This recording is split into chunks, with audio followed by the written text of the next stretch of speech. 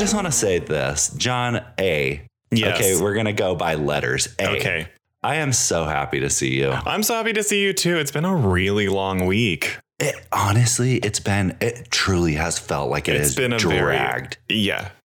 Dragged bad. Here in Los Angeles, California, as Arnold Schwarzenegger likes to say it. Let's see. So this past week, it has felt like an entire year of seasons.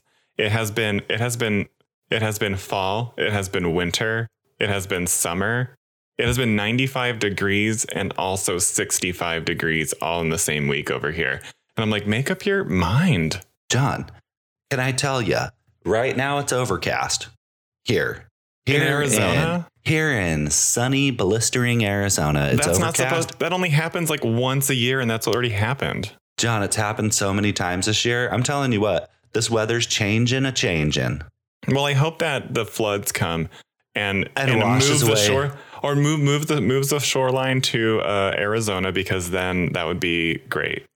Honestly, that would be great. I mean, don't get me wrong, though. I do love San Diego. A whale's vagina. A whale's vagina. I do. Well, okay. Speaking of whales, good one.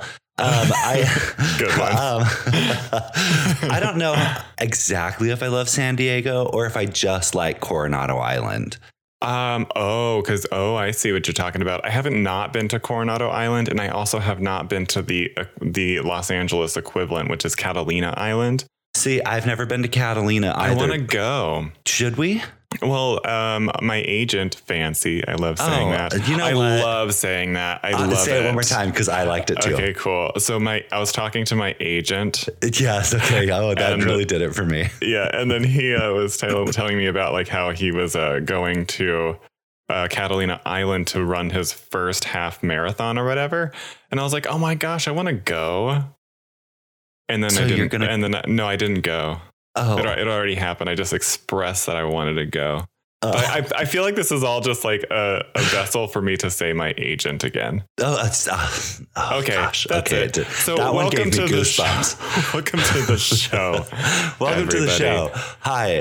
This is a podcast called Mean Girls Interrupted. Also, if you're new here and you're looking at our titles, the podcast titles, we like to mash up movies. We're not doing 2 movies. We do one. We do one movie per episode, but we like to mash up titles because it's fun for us. Did somebody express confusion about that? No, but you know what? Sometimes I think people are probably like, "What? I don't get it." Well, that's what I like about the titles, because like you kind of don't, if you don't read the description, you go into it not knowing exactly what movie we're going to be doing until we announce it, which I love because it could be one of 2. It could be one of 2. Unless it says oops all. Oh, oops all. If it says oops all, you already know exactly what movie you're getting. Otherwise, it's a surprise, bitch. So you better read that description. You better read how funny it is first. And you better comment, and you better follow, subscribe, do whatever you need to do on your preferred listening platform. Yes. Because that helps us out so much, because we need those advertising doll hairs, and you guys are the gatekeepers to that. So quit girl bossing on us. All right. Also, quit gatekeeping all of that sweet, sweet munties. Yes. Because we want it. We want it so we can keep on reviewing all of these sometimes really good, sometimes mediocre, and sometimes really bad movies for you. Speaking of really bad movies. Yes, Travis. I'm not even going to sugarcoat it. So it's Halloween. And as you all know, if you're new here, we have been doing 2 episodes per week. For the Halloween. month of October. Halloween horror month. And we've been doing only horror movies because we are, and as Katya says, gay people love watching straight people die. Oh, that's why gay people love horror movies, because, and it's true. I hadn't even thought about it. I was like, what's so appealing about this? And it is a very astute observation. I'm like, my tormentors are being murdered. Because if you think about it, a lot of the status quos of these protagonists within horror movies, they do sort of subscribe to like quasi heteronormative lifestyles, because it's like they're everyday people in these very dangerous situations. Yes, that somehow first what's crazy to me is I've only ever seen, and this was in a Halloween movie. Which one was it? Was it John, I can't remember. Are you talking about Halloween?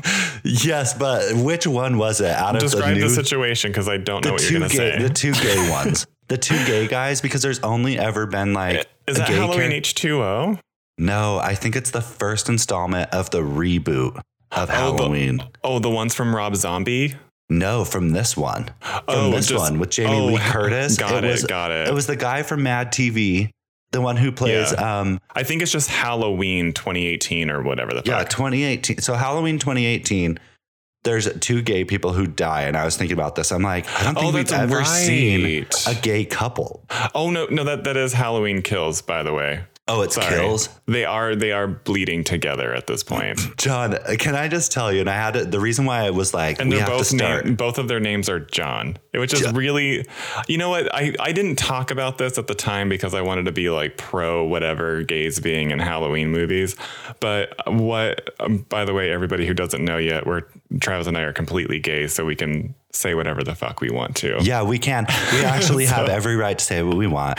And, but the thing is with Halloween Kills, I don't know the orientation of the writers, the directors, whatever.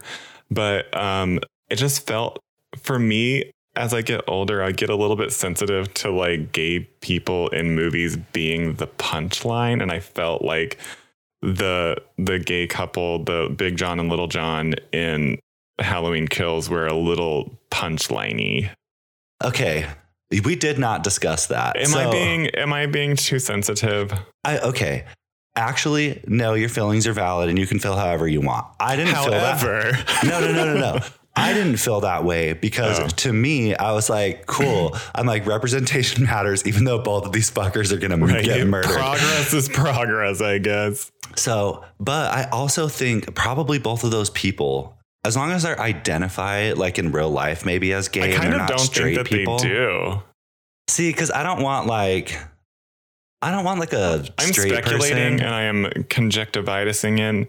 I love conjunctivitis. That's just a new way of saying conjecture. Yeah. You know, but like as like an active verb and stuff. But I will say this. Okay. The movies that we're doing this week, you're going to have two separate episodes. We're just going to tell you right now, you're getting Orphan First Kill and you're getting Halloween Ends. Okay. Yes. This one that we're doing now is Orphan First Kill. It's that's what you're going to be listening to in this episode. The next one will be Halloween Ends. And the reason why I say this is because these two movies felt like four movies. I felt like I was watching I had to watch them four separate, like I had to watch them both in two different installments. So it did actually feel like four movies for me. John, okay. So I watched Orphan all the way through and I was like, what is going on here? It felt like, okay, we'll get into it because we're going to watch Orphan first. But I'm telling you, if you guys choose to watch these movies, be prepared for the movie to switch into a different movie at some point. They both do that. They do. It's wild. And it's so like, weird. It's I would say it's not fun. It's very jarring. And multiple times I was just like very much thinking to myself, like, what is going on? John, it had me so annoyed because I was like, wait, there's potential for each one of these, for each half of this movie to be its movie itself and a good one. Right. But they're like, we got to do everything. We got to do it all. So so just in case you guys didn't know, this is a movie review podcast. We review it. All of our opinions are our own. We do not disparage the creators. We know it takes a lot of money, hard work, and people's efforts to make a movie that can either be a flop or a win. We fully respect everybody involved in these movies. Especially, and I have to say this sincerely up top, we have to sincerely pay not respects as in like they have died, but respect we have to honor the actors who are in these movies. We feel for you. We are very, very sorry. And we can tell that everybody involved in this movie, Orphan Kills, was giving it their best. John, they tried.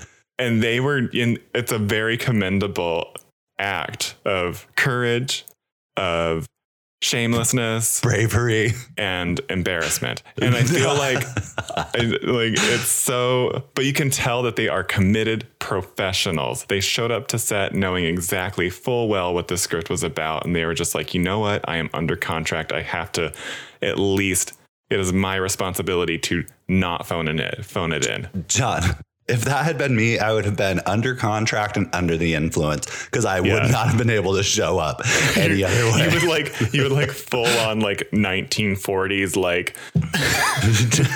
like Joan Crawford with like a martini. There's no way. You show up on set like a little bit late and just be like a full pro, but also very much 3N. John, I would have asked if they could change my role to the blue screen at the end of Orphan Kills.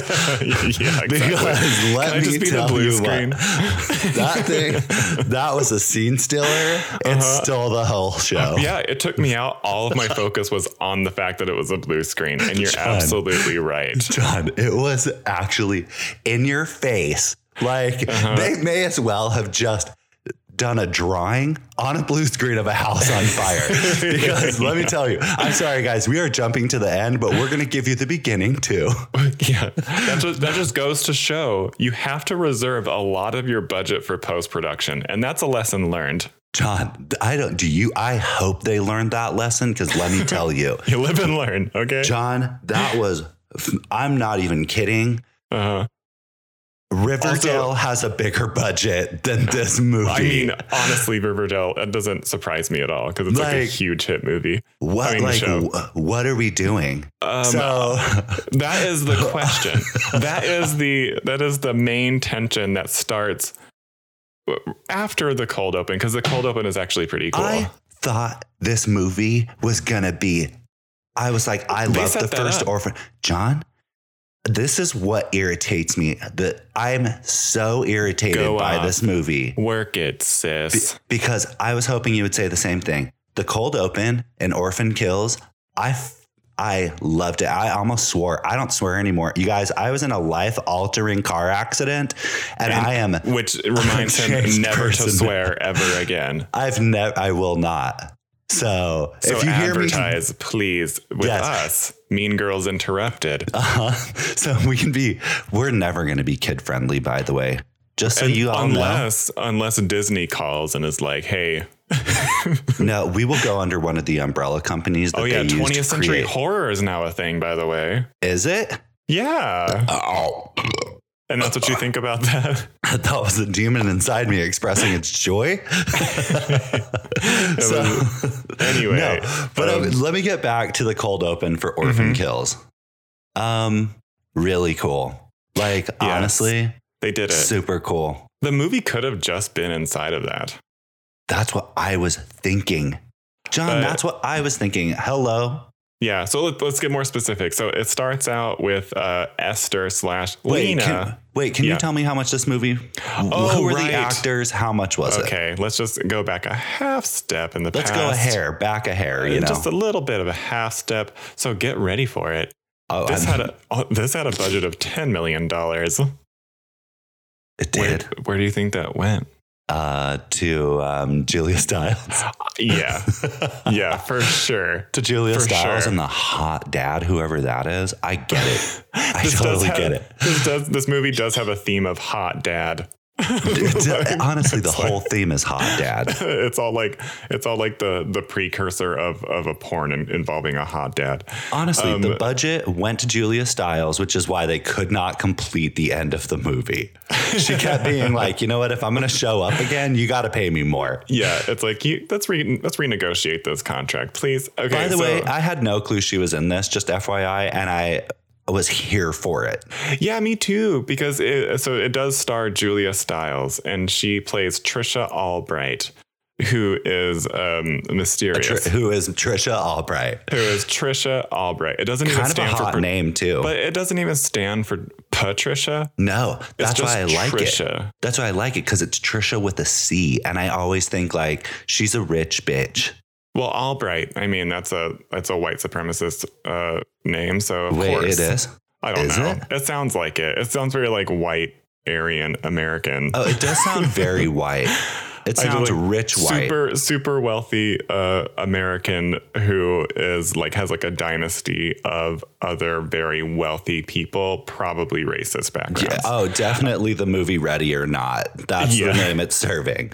Yeah. So this is produced by Dark Castle Entertainment, and you can tell by their like 8-bit intro graphic, which was cool.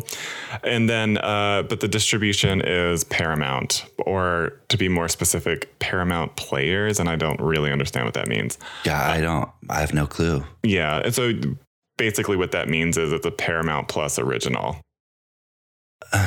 So you can find this on Paramount Plus forever. It's not going anywhere. Anyone, if you are interested, it's not going anywhere. Yeah, if you're like 87 years old and on your deathbed and you're like, I never saw Orphan First Kill, you can totally just log into my account in the show notes. I'll leave the credentials in the show notes. So on your deathbed, you can finally watch Orphan First Kill before you die.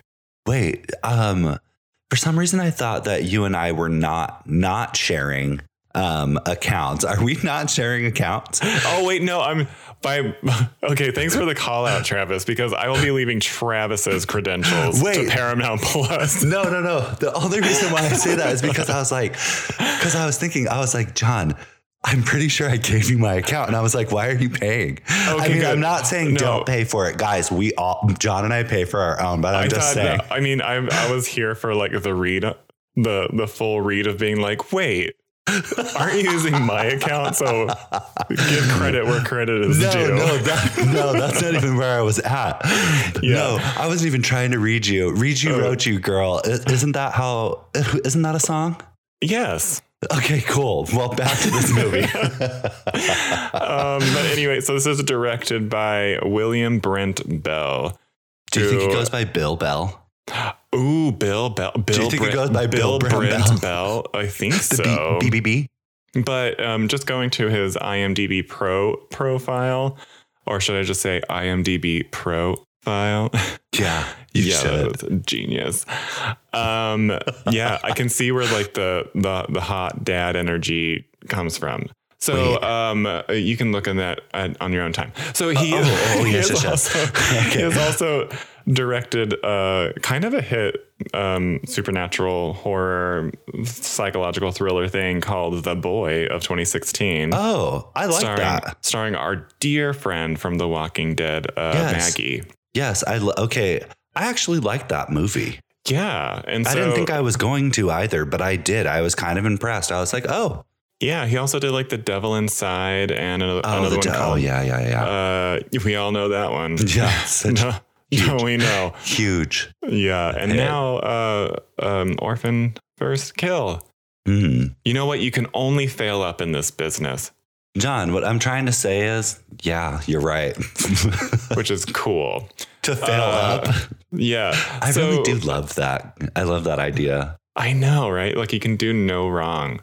So this is written by a bunch of different people.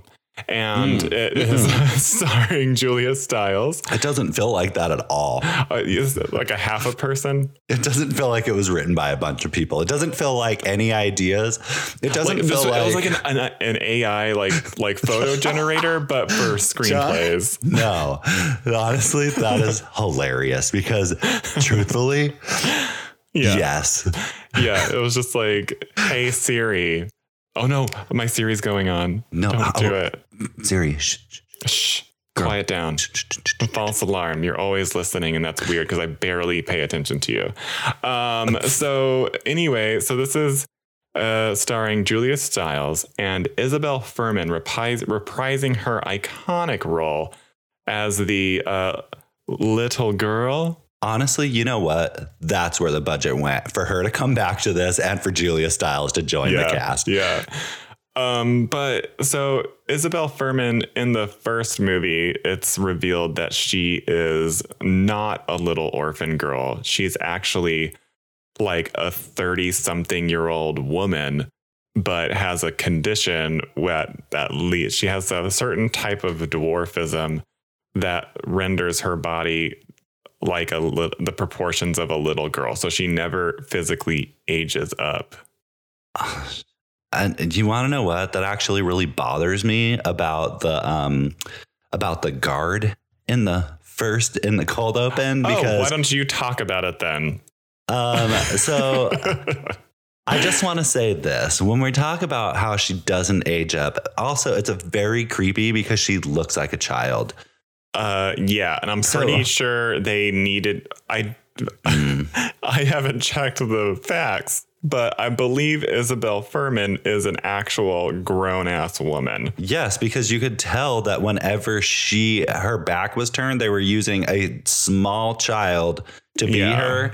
It was really weird how they did it, but that I will say they did kind of well. Right, but there's points in this movie where you can tell like everybody's on platforms, like on Apple boxes or something, and she's like just looking up at things.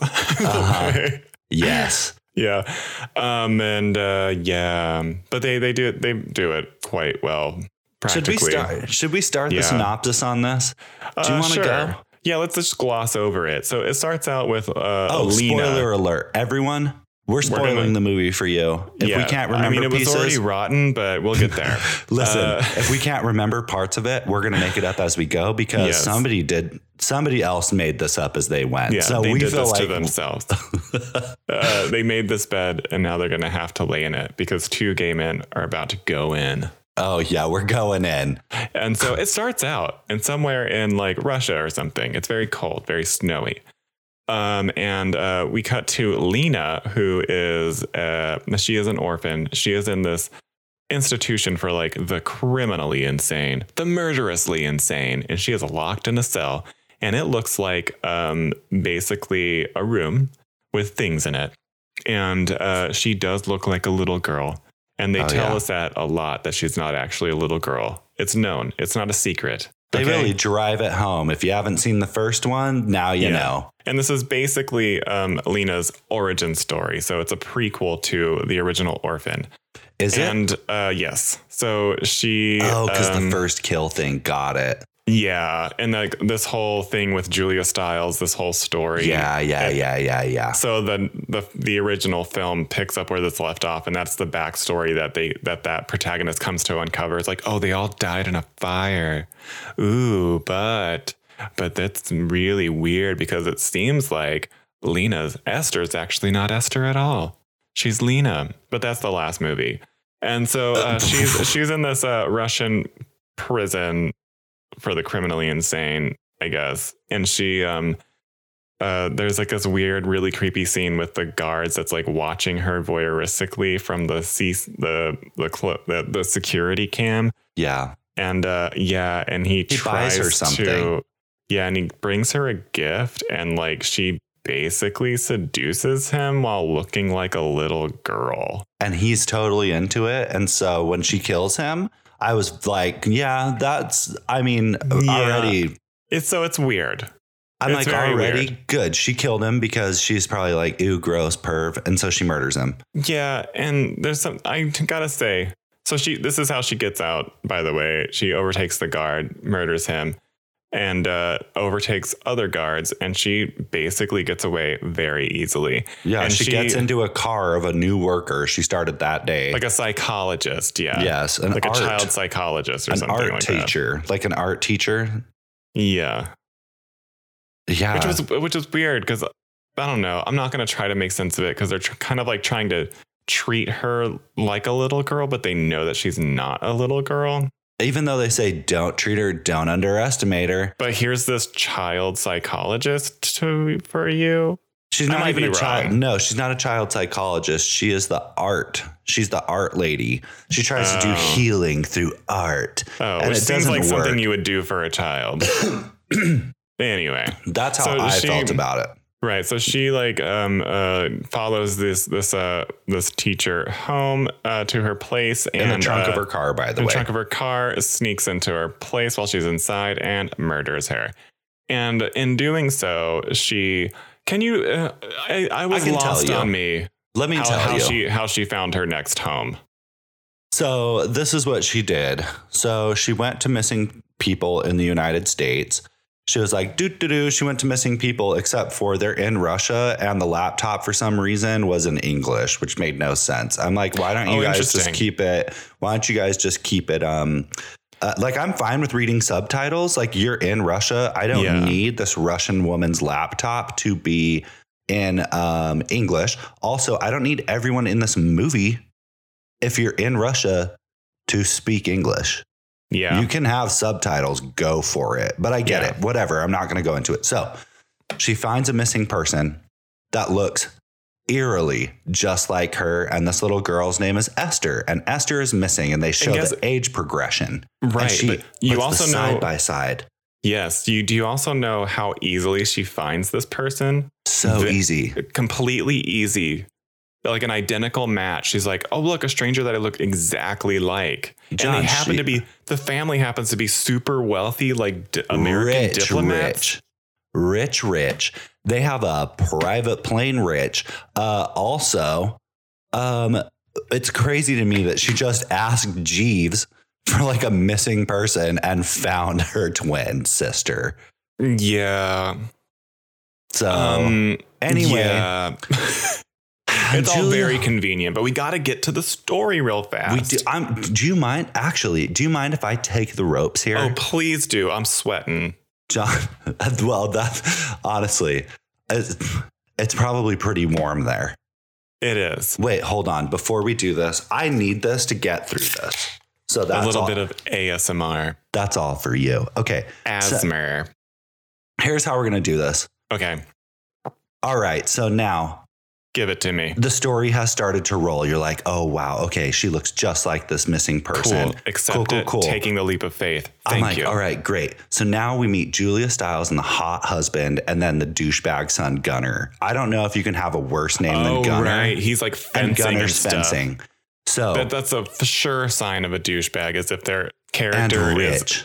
Yeah. It's like a weird fencing tournament. And I'm like, I cannot relate. No, John. Fencing is the weirdest. Good for you if you can fence. You have money. It's like, what is this? Like 1536? It's so weird. So this movie takes place in 2007. There's like flip phones and stuff. Oh. Did you catch the flip phones? Oh, it is a period piece because of the last movie. Yeah. Yes. So anyway, Gunner's fencing. He wins. Julia Stiles' hot dad. They're the parents to Gunner and they are leaving. So Gunner's like, I'm going to go hang out with my friends. And Julia's like, okay, bye. So they're walking, and all of a sudden there's a detective outside, and Julia's like, right, John, she goes, and then the dad's like, so he cries a little bit. Yeah. So he's like, that stinks. But no, she's like, what is he doing here? She really does say it. I was like, okay, rude ass. Jeez. Hello would be nice. Yeah, she looks at him. She gives him the side eye. She throws him a side eye emoji. And then the dad goes up there. She's like, my life's about to change and I don't like that. It was the vibe that I was getting. Yeah. So basically, the detective's like, we have some news on your daughter. And then Julia Stiles like, and then it cuts to her on a plane and she's on her or getting off a plane and she is in Russia. Yeah. She's like, I got to go pick this thing up. She's like, oh my God. So she walks in and she walks into this massive room that's filled with only a piano. It makes no sense. Yeah. Like, you know what? We only had the budget for a piano and no furniture. So I'm like, probably for the acoustics, I'm assuming. Right. Yes. You need a giant space. So behind just for the sound. Behind that piano sits the little orphan girl. Little orphan granny is what we're going to call her because she is old. So little orphan granny is sitting behind the piano and Julia's like, we don't know exactly how old she is, by the way. We don't. It's really bizarre because they don't say, they said that she's only been missing 4 years. They say that this Lena is actually in like a 30-something-year-old person. But towards the end, you're like, she might be a lot older. Yeah, I feel like, and we'll get to it because it actually plays a part into, which by the way. Yeah. Do we want to, why? About it? Yeah. They do show her teeth at one point. Why does she need the fake teeth? She could easily have been she's missing her front teeth. Oh, but she ain't. I'm not telling you to go back. She is not missing the front teeth. They're just yellow and crazy. Why does she need that? She could be a kidnapped girl with poor dental hygiene. They don't need the teeth. She could have easily just pulled it off with crusty yellows. I mean, this is very socially aware of Esther, because she's probably like, these rich assholes will probably reject me based off the quality of my teeth, no matter how long their daughter's been missing. No, you want to know what would have made it more believable is for them to be like, no, baby girl, we're going to fix those rotten mounds in your mouth. She could have conned her way into veneers. John, she could have had lumineers. She could have had TV teeth. Like, what are we talking about here? Anyway, so Julia's like, yeah. So little orphan granny comes up from behind the piano and she runs to Julia and they have an embrace and a hug, and then they get on that plane and they're back to America. And Julia's kind of like cold as ice.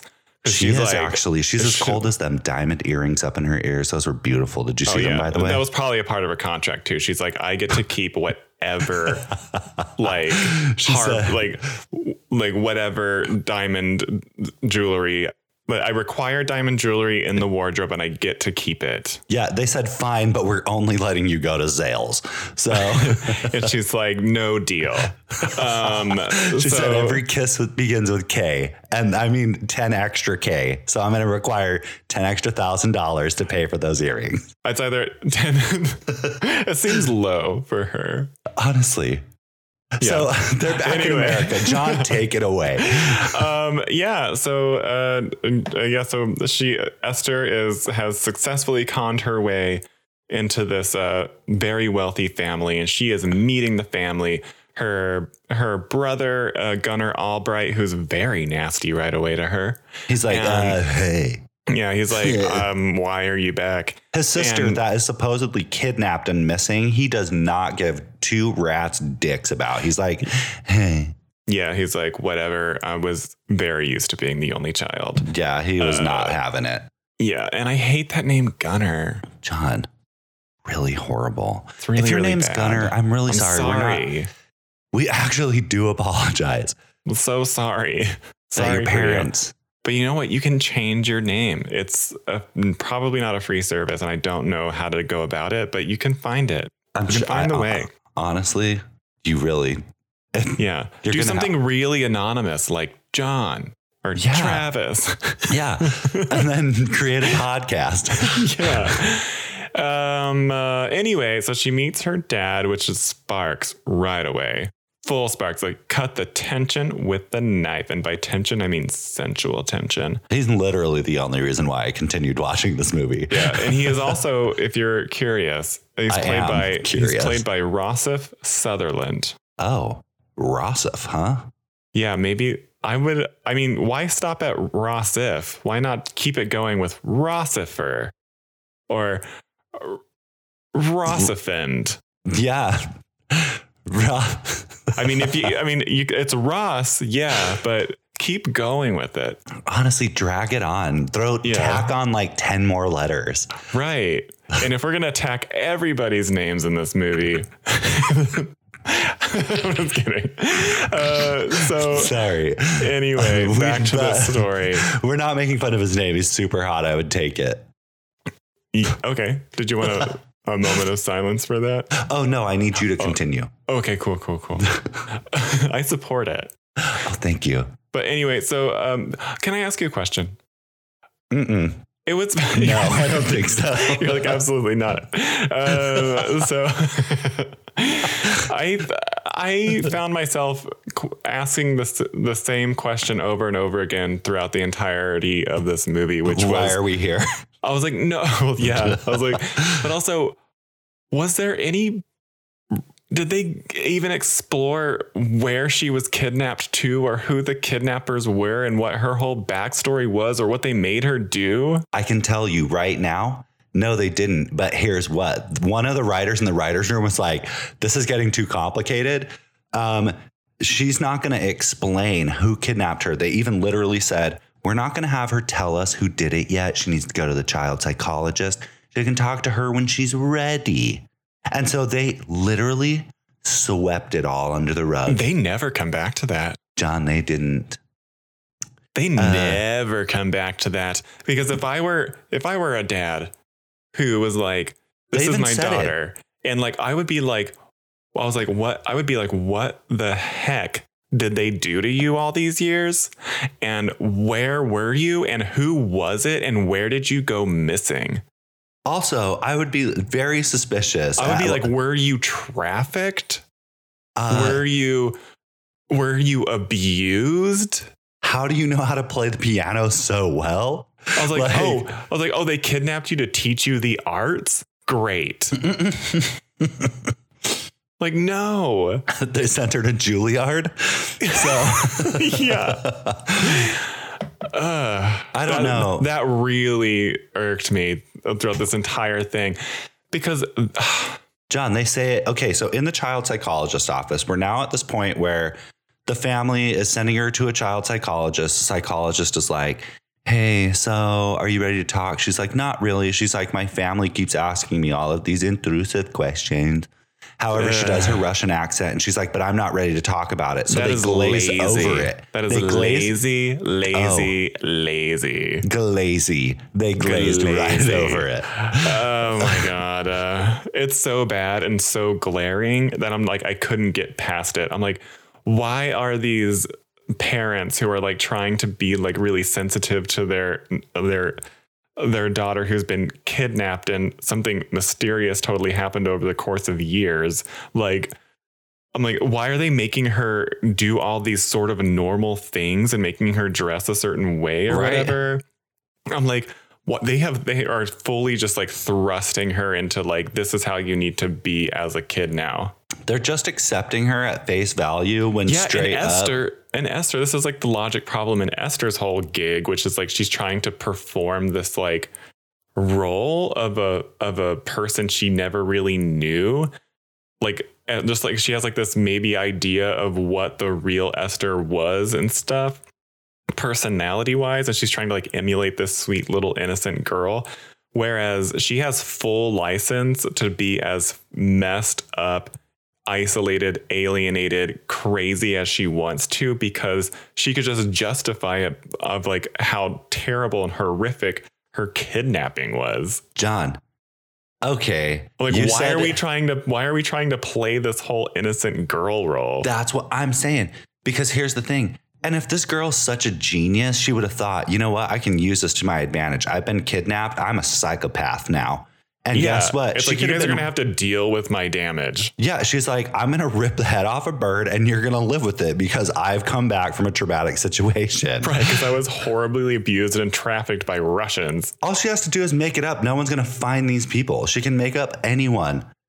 And also, they're never going to find these people because nobody even goes looking for them. No, except for the detective who keeps snooping around. So here's where this movie took a twist, which I was like, okay, all right, work, because I was almost here for it. Yeah. All right. So anyway, some shit happens and we're like, midpoint. Let's jump to the midpoint where Julia Stiles really takes a turn. So here's the thing. Julia Stiles and the hot husband go to a gala. They're so happy the girl's back. Everything's changed. They're Everything like, cool, changed. Great. We can leave her totally alone and go to a gala. With Gunnar. We're going to leave her alone with Gunnar. And Gunnar's having a party. Yeah, right. Yes, he is. She tells Gunnar to fuck himself, which I was like, yes, I agree.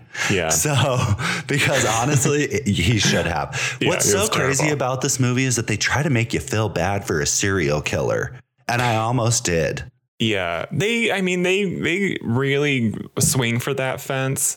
And at moments I'm like, okay, yes, I understand why they had to do this Julia Stiles twist, because they needed us to feel bad for Esther herself. Even though it doesn't hold water. No. So here's the thing. Because then we find ourselves in a situation where all of the characters are unsympathetic and I can't latch on to any one.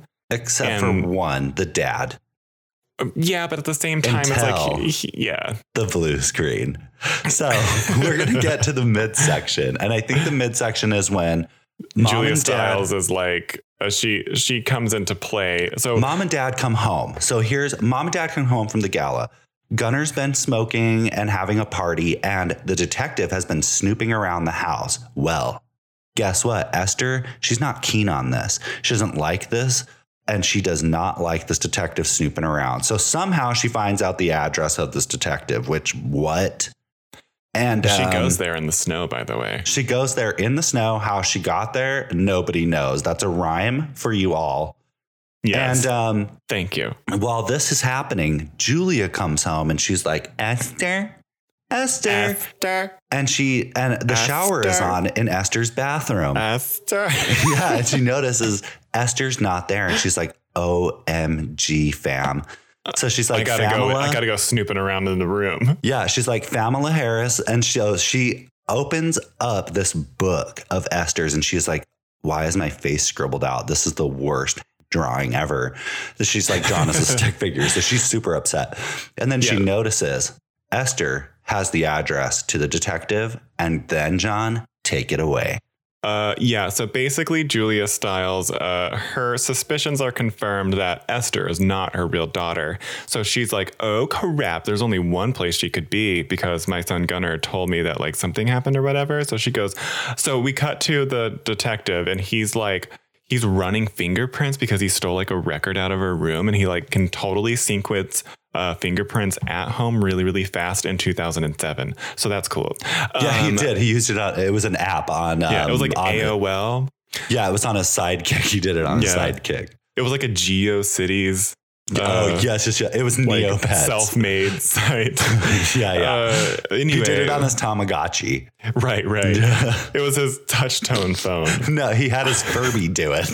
Right. He saw The Matrix in 2007 at least 5 times. So he, and as soon as he gets confirmation that it's not Esther, which is a mystery that the audience doesn't care about because we know everything already. We already know. He goes, if you're not Esther, then who are you? And Esther's standing behind him. Right. And so to visually confirm that for us is a wasted time and effort. Yes. And then Esther. And Esther is like, I'm surprised, bitch. And then kills him, but only knifes him in the neck. So he's like still alive. But then Julia Stiles is like, Esther? And she's like, oh my God, I've been caught, mommy. Sorry. And then like, she's like, I have this gun and I'm going to shoot the detective dead. So Julia Stiles shoots the detective where you're like, what just happened? And Esther's Julia standing there. Dude, the look on Esther's face is like, what? But also she's like, what? But then she's also kind of like, I'm interested. Yeah. She's like, Things just got interesting. Yeah, or whatever she turned into is. Megan. Yeah. She turned into Megan the doll. Megan the doll. And then Julia has a conversation with Esther about. She's like, look, I know you're a grown ass woman. Okay? She's like, and I know you're not my daughter because my daughter's dead. And the reason why I know she's dead is because I dropped that bitch down a well. And I dropped that bitch down a well after to protect Gunnar, who accidentally, quote unquote, killed you. This gave me John Benet Ramsey vibes. Bad. Right. It's like, we got to stuff this thing somewhere in like a suitcase or a deep well or something. Yep. She said, and guess what? You're going to play Esther, whether you like it or not, bitch. So she's like, and help me take this body to the well. So they drop that detective in the well, and Esther goes, this is where Esther's body is. Julia Stiles snatches that bitch's neck and goes, don't you say her name. Yeah, even though none of this holds water, by the way. No. So this is where everything unravels even further, because a lot of other questions start popping through my mind, such as, why didn't Julia Stiles take this opportunity to shoot both the detective and the person she knows is impersonating her daughter and she's wanted to get rid of anyway? And so they do answer that question, and it also doesn't make any sense because she says it's not the time yet. And I'm like, when is the time? If the time's not now, when? Because you have a literal murder. Now there are 2. There also, are 2 psychopaths. Here's another question. 3 psychos under one roof. Right. And you can eliminate one of those right off the bat. And you can kill Gunnar and keep the daughter. Gunnar sucks. At least you know you can go shopping with Esther. Right. You need someone to help you murder someone. Esther's there. Gunnar's a pussy. Yeah. And it's just like, so kill the dynamic. Gunnar. Yeah. So the movie spins into this whole thing where it's like now Esther is a prisoner in this home as well. And they're tormenting her. They're tormenting her. They are trying to poison her at points which also so Julia Stiles tries to poison Esther at one point. And at that point I was like, so now's the time to kill her. You just could have dropped her into that well right then. Yeah. You said one scene ago that now's not the time to kill her. Like, what are you doing?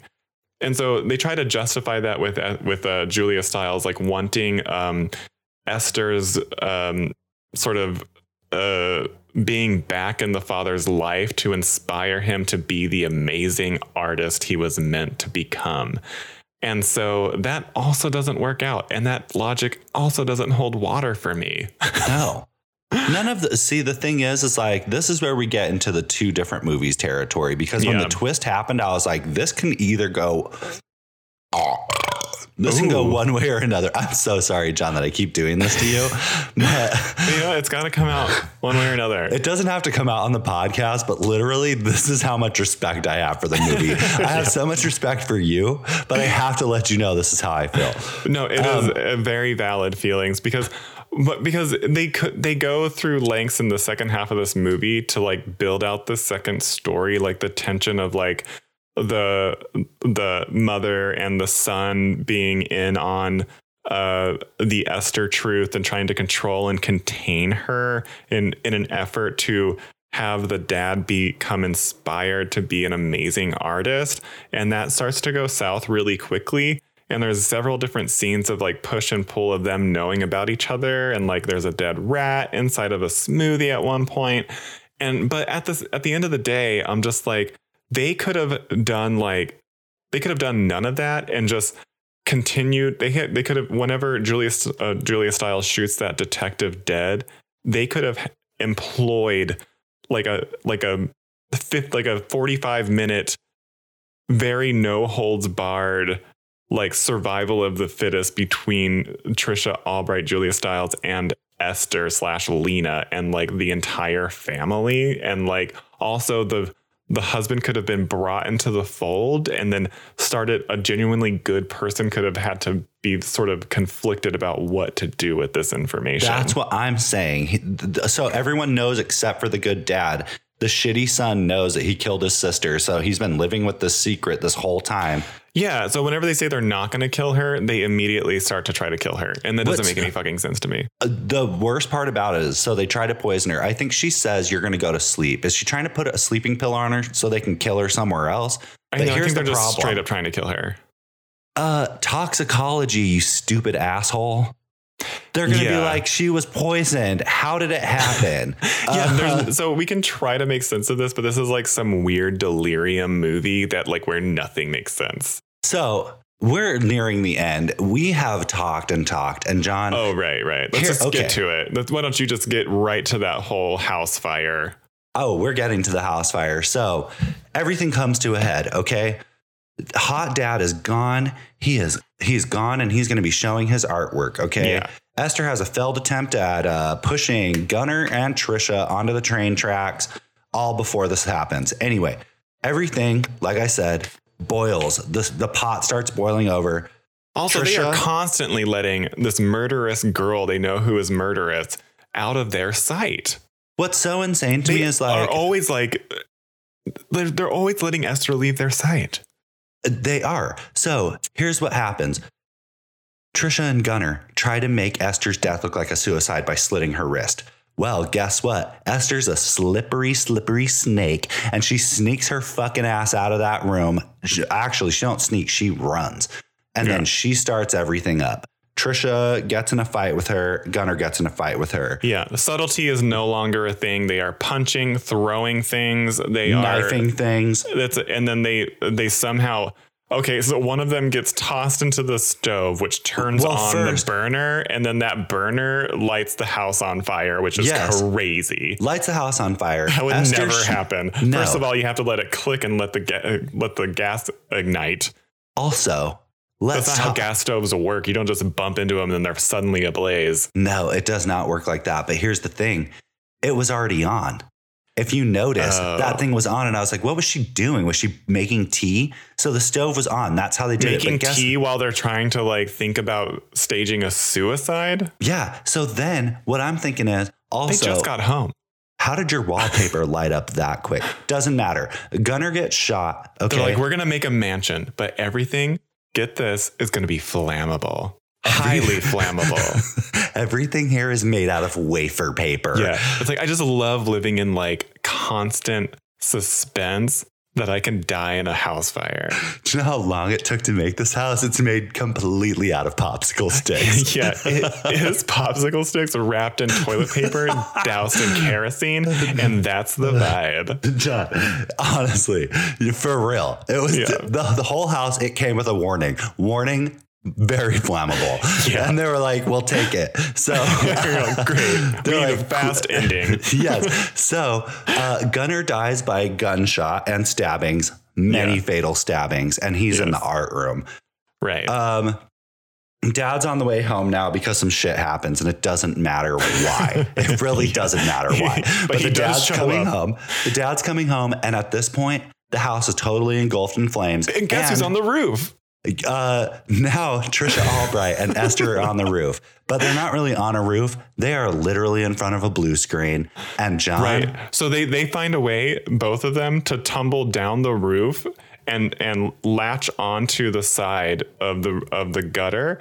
And they're right side by side, and they are like trying to like push each other off and to each death. And then that's whenever the dad arrives, and the dad's all like sees them dangling off of the burning house, and he's like, "No!" So what does he do? He runs up to that roof. He scales up that building, 2 seconds flat, and then so they're like, "Save me! No, save me! No, save me!" And this was giving me full The Good Son vibes. With that Macaulay Culkin, Elijah Wood. This is the same ending as that movie. Is it? Yes. And if you know, you know. It's a great movie of the 90s. A great stuff. I know what movie you're talking about. I just never watched it. Yeah. So like this is the ending of this movie. So it's the mother. It's a very Sophie's choice or what? So it's like, yeah, it's a Sophie's choice moment, and then whatever. But anyway, so he decides to take the hand. The dad, by the way. Yeah. So the dad decides to take the hand of Esther and save her because he doesn't have two arms. He can't grab them both at the same time. Nope. He can only use his effort for one of them. He can only use his effort for Esther. And so wouldn't you hold out both of your arms and be like, both of you grab one? I mean, the thing is at that point, I would have just been like, oh, damn, I can't, like, RIP. That's too much. That house is too on fire for me to go into. And so I wouldn't have gone in, period. You wouldn't have put yourself into that position. No. You'd have seen that coming a mile away and have been like, you know what? I'm going to avoid this conflict. Yeah. And I'm just going to I'm going to bounce. You're like, is the cab still good? Can we just put the cab in reverse? He's like, call the fire department, but wait, don't leave. I have to run inside for some stuff real quick. Yeah, he's like, you know what, mister, just slow down. Just like roll to a halt and turn off the headlights and we'll see how this plays out. Yeah, he's like, he said, there's two people hanging off the side of this roof. Yeah, so anyway. I just want to be diplomatic about this. Yeah. So it is, unfortunately, Julia Stiles falls to her death, and this is giving her a very great role of the Omen. I mean, she is dangling from a staircase in The Omen, and that kid like crunches her fingers and she falls and she's paralyzed the rest of the movie. Oh, well, in this movie, her head explodes. Passed away. Her head smashes into the ground. Yeah, and there's no coming back from that. I'm like, sorry, we saved The Last Dance. Yep, we did save The Last Dance for Esther and Hot Dad, who, by the way, is like, they're both crying on top of this house that is fully on fire. Yeah, and then for some reason John, oh my God. Why is he doing that to her face? Yes. And then her teeth pop out and he's like, you're a monster. John, it is so lame. He turns on her really fast. He's like, your teeth, I reject you. Dude, in an instant, he goes, you're not Esther, all because of her fake teeth. And it's like, what? Yeah. So anyway, that's the thing that happens in this movie. He falls off the roof, but he is smushing her face. Why is he smushing her face? So first of all, they are hugging like, oh my God, I saved you from falling to your death. Meanwhile, this roof that we're on is going to cave in any second, but let's stand here longer. I literally did not understand why he was doing that with his hands to her face. Yeah, it was that all made no sense. No, that's not what you do to somebody's face in any circumstance. It was the weirdest thing I've ever seen. And the only reason they did that is so they can be like, it's a reveal. Her teeth. Who cares? Like, literally, who cares? Her teeth were the catalyst. That's what you're telling me. Doesn't make any sense. No. So her false teeth pop out because dad is fucking kneading the dough on her face. And then she's like, I love you and we can be together in a relationship. She said, I did this for us. And then she's like, you're a monster. And then she's like, well, you're dead. And then she throws him off of the house and he dies side by side in a very neat, tidy, bloody way. Next to Julia Stiles. You want to know what's so annoying, though, is after she flings him off the roof, she's like, no. Esther immediately regrets her decision. Right? She's like, I'm such a bitch. So then the movie basically ends with the beginning of the first Orphan movie. Right. And it's like them like saying they're passing her off to adoption agency. Like, yeah, she's been through a whole lot. Yeah. She was kidnapped and then her family like died and stuff in a very horrible fire. And then like, it's like really like no one's going to want her. And then they're like, someone's going to want her. Yeah. And then she has a little fake tear. Somebody used the menthol drops on her. So she cried a little and then she had a little smirk. And then the movie ended. I'm not an orphan. Movie ends. Movie thankfully. Over. And then by the end of that, I was just like, this was a wild ride. It was stupid. But anyway, let's not linger and one more second on that because we got to get to the Orphan tomatoes. The Orphan tomatoes. The Orphan tomatoes. Yes. Yeah. So the tomatometer is 73%. No, that's false teeth. That is also has false teeth. Those are flippers. Honey. And then the audience score is 77%. So people largely enjoyed this movie. What was the audience score? 77%. So this is fresh. No, listen, honestly, we have to start taking the power from the people because this is too much. You know what? This is also, and this is hugely indicative of the downfall of society. This movie's not good. In a world, we live in a reality. In a timeline, this movie's not good. Where Orphan First Kill gets a 73% on Rotten Tomatoes. Well, then why don't you tell us a review and why somebody gave this a 73? Okay, cool. So first I'll give the critics' consensus is leaning into its ludicrous premise. Orphan First Kill is a sequel that holds its own and for fans of campy horror, maybe even represent an improvement on the original. Disagree. Okay, here's where I'm so sick, and we've already talked about this. I'm sick of the overuse of campy. This was not a camp movie. So anyway, we won't go into it. No, we're not going into it. We won't. So the audience says, as long as you don't think about it too much, Orphan First Kill is a fun, twisty thriller with plenty of replay value. John, that's my favorite backhanded compliment I have ever heard. I am not joking. I screenshot that. Please.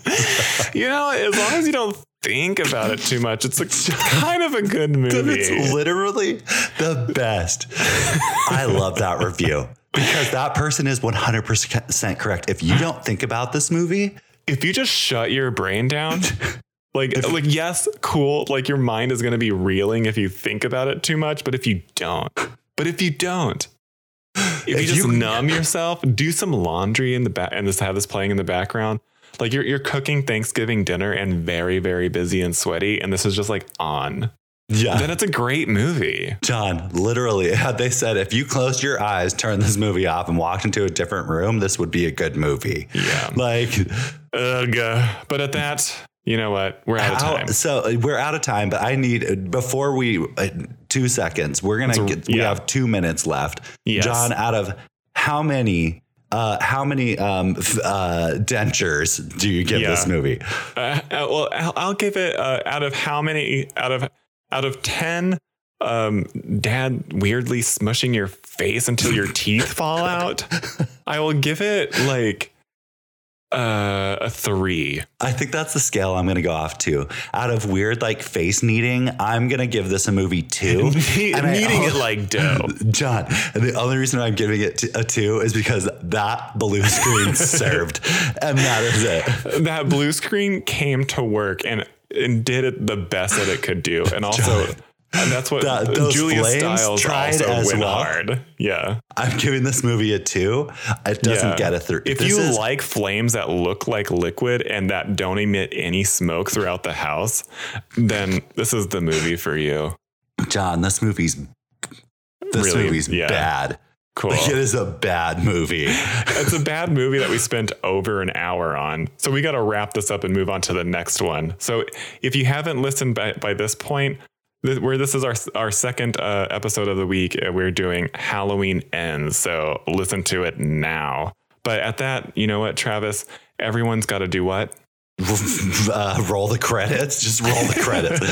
No, they gotta like, comment, subscribe, follow us on Twitter at MGI Podcast, and go to our new website www.meangirlsinterrupted.com, and you can find out how to listen there on your preferred platform, and also find a way to contact us. Let us know what movie you want us to review next. And also just kind of like you can troll us there too. We love it. It's our kink. We embrace that. And with that, Travis, we're going to have to see you at the movies. Roll the credits, you twist that had potential, but ended up being a giant flop.